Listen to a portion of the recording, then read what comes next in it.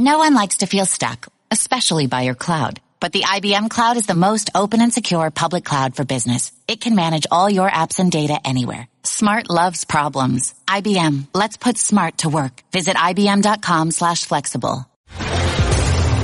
This is The Sporting Life on ESPN Radio and the ESPN app. Here's Jeremy Schaap. We start with a new memoir, and it is rare in its honesty and the way that it details what it takes to be an athlete and some of the things that can happen along the way. It's about jealousy and disappointment and failure, and it's very, sometimes painfully honest.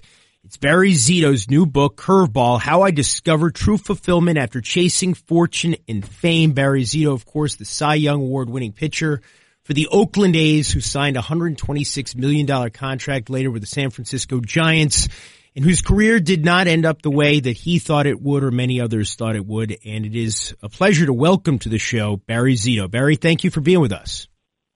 Jeremy, my pleasure. Barry, I mean, you talk about yourself. I said rare. It's rare for someone to be able to open a vein the way you have here and speak so candidly about some of your own shortcomings and some of your own struggles. What's it like now to have this book out in the world? You know, I think at first it was a challenge to really say how deep into the darkness of myself am I going to go and expose. And the more I got into it and as the writing process was evolving, I realized that, it's a true test for me personally to see if I'm actually still trying to define myself, by other people and how I'm seen by other people and the opinions, of everyone around me, or am I defining myself by something greater, kind of higher than all of that? And I think that's ultimately what the book's about. But that was the challenge, and I did expose a lot of the things that people probably don't know, about what it takes and what it's like to be in the public eye and such. You were brought up to be a baseball star, and your father was, as many parents of great athletes or great musicians or great actors, people in the world in which you have to perform, he was extremely involved, your father, to the point, as you say in your book, that you no longer, even when you were an adult, were thinking for yourself. How do you look back now at your childhood? Yeah, I think when I was in it, I wasn't totally aware. And obviously, as an adult, we can look back and through the wisdom and realize what was really happening.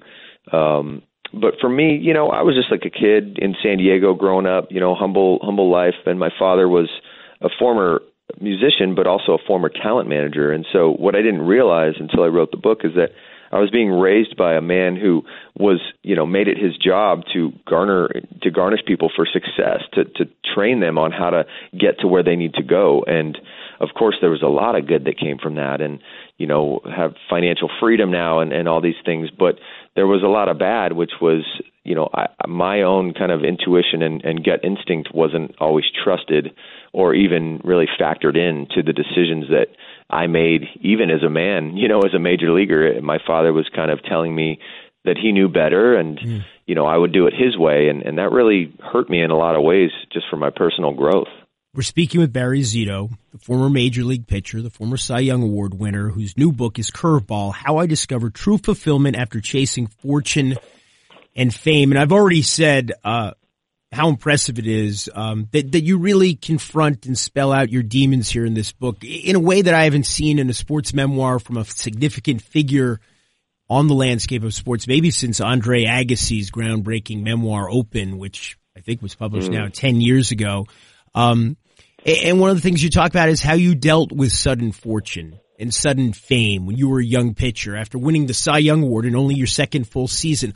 Looking back now at that guy almost 2 decades ago, who was he? How did he understand his place in the world?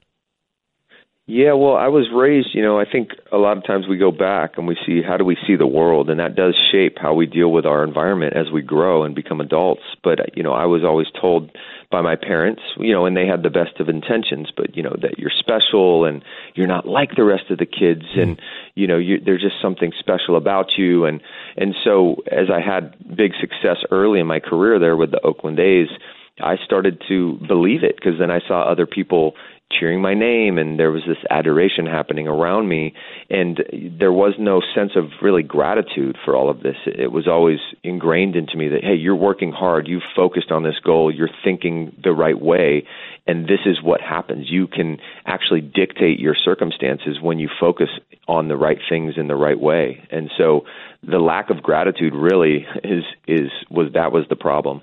Is anybody capable of gratitude in the moment like that, though? I mean, you were around a lot of great players for a long time and athletes from other sports. Don't you have to keep pushing yourself? And if you're grateful for it, isn't it almost as if you don't work for it anymore, or is that the wrong way to look at it? No, it's great. That's a great question. I mean, I think when you're grateful for something, I mean, let's be honest. I started throwing a curveball when I was 7. Maybe other kids didn't start till they were 10 or 11, but I worked hard at pitching, my whole life, and like so many other kids do. I don't know why I ended up getting to where I did or winning Cy Young, and other kids don't. So in the real world, if we're being real with ourselves, do we really control all of that? I mean, is hard work and focusing on goals really going to guarantee the success? I mean, I could tell you that it would when I was having success myself, but when things started turning sour, I was working just as hard, if not harder. I was focusing on the right things twice as much, and it still wasn't happening. And so that's when I realized that actually my worldview, something was not adding up to reality, and that's when a lot of change started to take place in my life. And one of the dirty secrets about any line of work, and we tell young people, if you work hard, as you say, and you dedicate yourself and you're committed and you deny yourself certain things, you're setting yourself up for success. But luck and circumstance and situational things are always a major component of it. They really are, yeah, and those things are out of our control. And I'm certainly not saying just, sit around and sit on the couch and wait for something good to happen.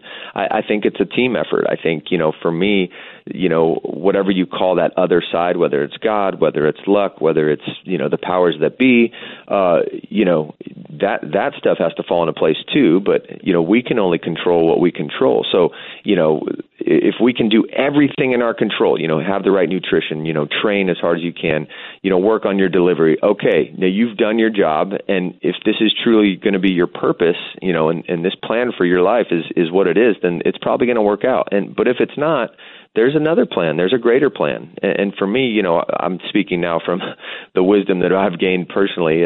I do believe that we were either meant to do this or we weren't, no matter how hard we work or not. And there's a greater purpose, I believe. And Barry, you achieved this stunning success at a very young age. You have this curveball that is one of the great pitches in the game at the time, a great weapon. Was there a point at which you were able to kind of stand on the mountaintop back then and survey the landscape and say, I'm here, I'm the king of the hill? Oh yeah, absolutely. When you're the best in the game, even just for that year, for me, I mean, it was the greatest achievement, right? To get this Cy Young, this pinnacle of success in my second year, but it also became a terrifying thing in my life because, I think a healthy mindset would have been, I'm working as hard as I can at baseball. I'm doing everything I can control, and I'm also not attached to it being this way or that way. Like I've literally done everything I can, and now I'm going to let go. That was not the mindset. This was, I've done everything I can. I deserve a Cy Young, and now I deserve, I'm going to keep working, and I'm going to win 5 more, or like my father was saying, 10 total Cy Youngs. But this fear started growing of, how do I repeat this? How do I maintain this success? And that's where the gratitude could have helped, was I actually have nothing to do with that. I don't know why they voted for me. I'm just throwing this ball the best I can. What was it like, the anxiety, the pressure you felt to be the Barry Zito everyone had seen you become as a great pitcher, very young in the game? Yeah, I mean, it was overwhelming. I couldn't shoulder it, actually. I mean, and again, if I had a mindset, or really something taught to me as a child that, baseball is not the most important thing in my life. My father made baseball so important that he was telling my sisters, don't talk to Barry today, he's starting, and when I was 12 years old, he's saying that. So baseball is literally my God.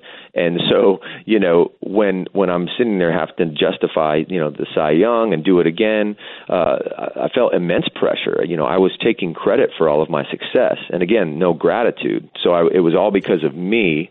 And so now because of me, how do I repeat this? And eventually I just got crushed under the weight of that pressure. And reading your story, Barry, in some ways it reminds me of what Alex Rodriguez, who now works at ESPN, kind of went through. And he had all this success as a young player, and so many people had him pegged as the future of the game. And then he signs an enormous contract, strangely enough, exactly twice as much money as you signed for, $252 versus $126. And then he goes to the Texas Rangers, and it's not what he expected. And the kid that everybody loved in Seattle is now being blamed in some ways for the Rangers' failure to compete the way they had competed before, and things kind of spiral in a bad way for him in Texas, and he looks for an exit, and he ends up in New York. You signed that $126 million contract with the Giants, and all of a sudden, you're not just this great young pitcher that everybody loves. There are expectations that come with that. Absolutely. And, he who makes, a lot of money has a lot of responsibility. Of course, we know that in any walk of life. But for me, I went over there. And at that point, my career had been kind of slowly diminishing over the few years in Oakland. And so I was trying to compensate in other ways, right? So I was trying to go out and in the nightlife in Hollywood in the off seasons and, try to be relevant there and, trying to really make up for the fact that I just wanted to really pitch good on the mound. But since I was having a tougher time and then going to San Francisco, I was trying to make up for it in other ways. And so when that contract finally came, I kind of saw that as a way to boost my, importance in the world instead of just say, again, I don't really know why that contract happened. I don't take responsibility for that. I'm just throwing this ball the best I can, and I hope great things happen. And again, it became a situation where I was only trying to justify the money every 5 days, great intentions to try to prove that I'm worth it. But I felt like if I didn't throw a complete game shutout that I was failing. And that was a heavy burden to carry for many years. We're speaking with Barry Zito about his new memoir, Curveball, How I Discovered True Fulfillment After Chasing Fortune and Fame. Well, why did your career not continue on the same path it had been when you were very young? Why weren't you the same pitcher? It's funny because I look at the headspace of some of these guys that I've played with that can maintain the success, and I think that a lot of them most of them have something in their life more important than baseball, and they keep a perspective on their job. Well, it's just a game, and I love it, and I play it, but I go home and, I leave it at home. And I know even superstars in the game today, how they see the game. And for me, I didn't see it that way. I would hear guys in the clubhouse as a rookie say, well, baseball is what I do. It's not who I am. And I remember thinking, this guy is not focused. He has, he needs to go all in. And so for me, being defined by the game destroyed me in the game. I took everything that I did, I took credit for it all. And when it didn't go well, I took the blame. And if I had more perspective on the game, I would not have taken it as seriously. I would have still worked very hard, but I wouldn't have taken it as seriously, and I think that would have freed me up on the mound to let my talent come to the surface every 5 days. And then one of those moments you describe in the book, which really is an inflection point in your story, the Giants get to the postseason in 2010, and your manager, Bruce Bochy, says, you're not coming with us. How did that affect you? That's right. Yeah, that crushed me. I mean, it destroyed me. It destroyed a part of me that I'm glad is gone now. That's not gone, but my self-sufficiency, my sense of I can do this by myself.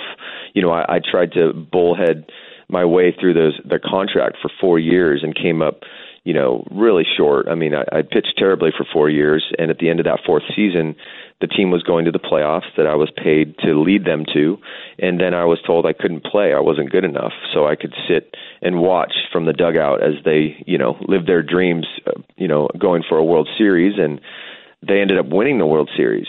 And, but when I got that news from Bochy, I came home and I called my father and I said, Dad, I'm thinking about quitting. This is terrible, but, I need to know if you'll still love me if I quit.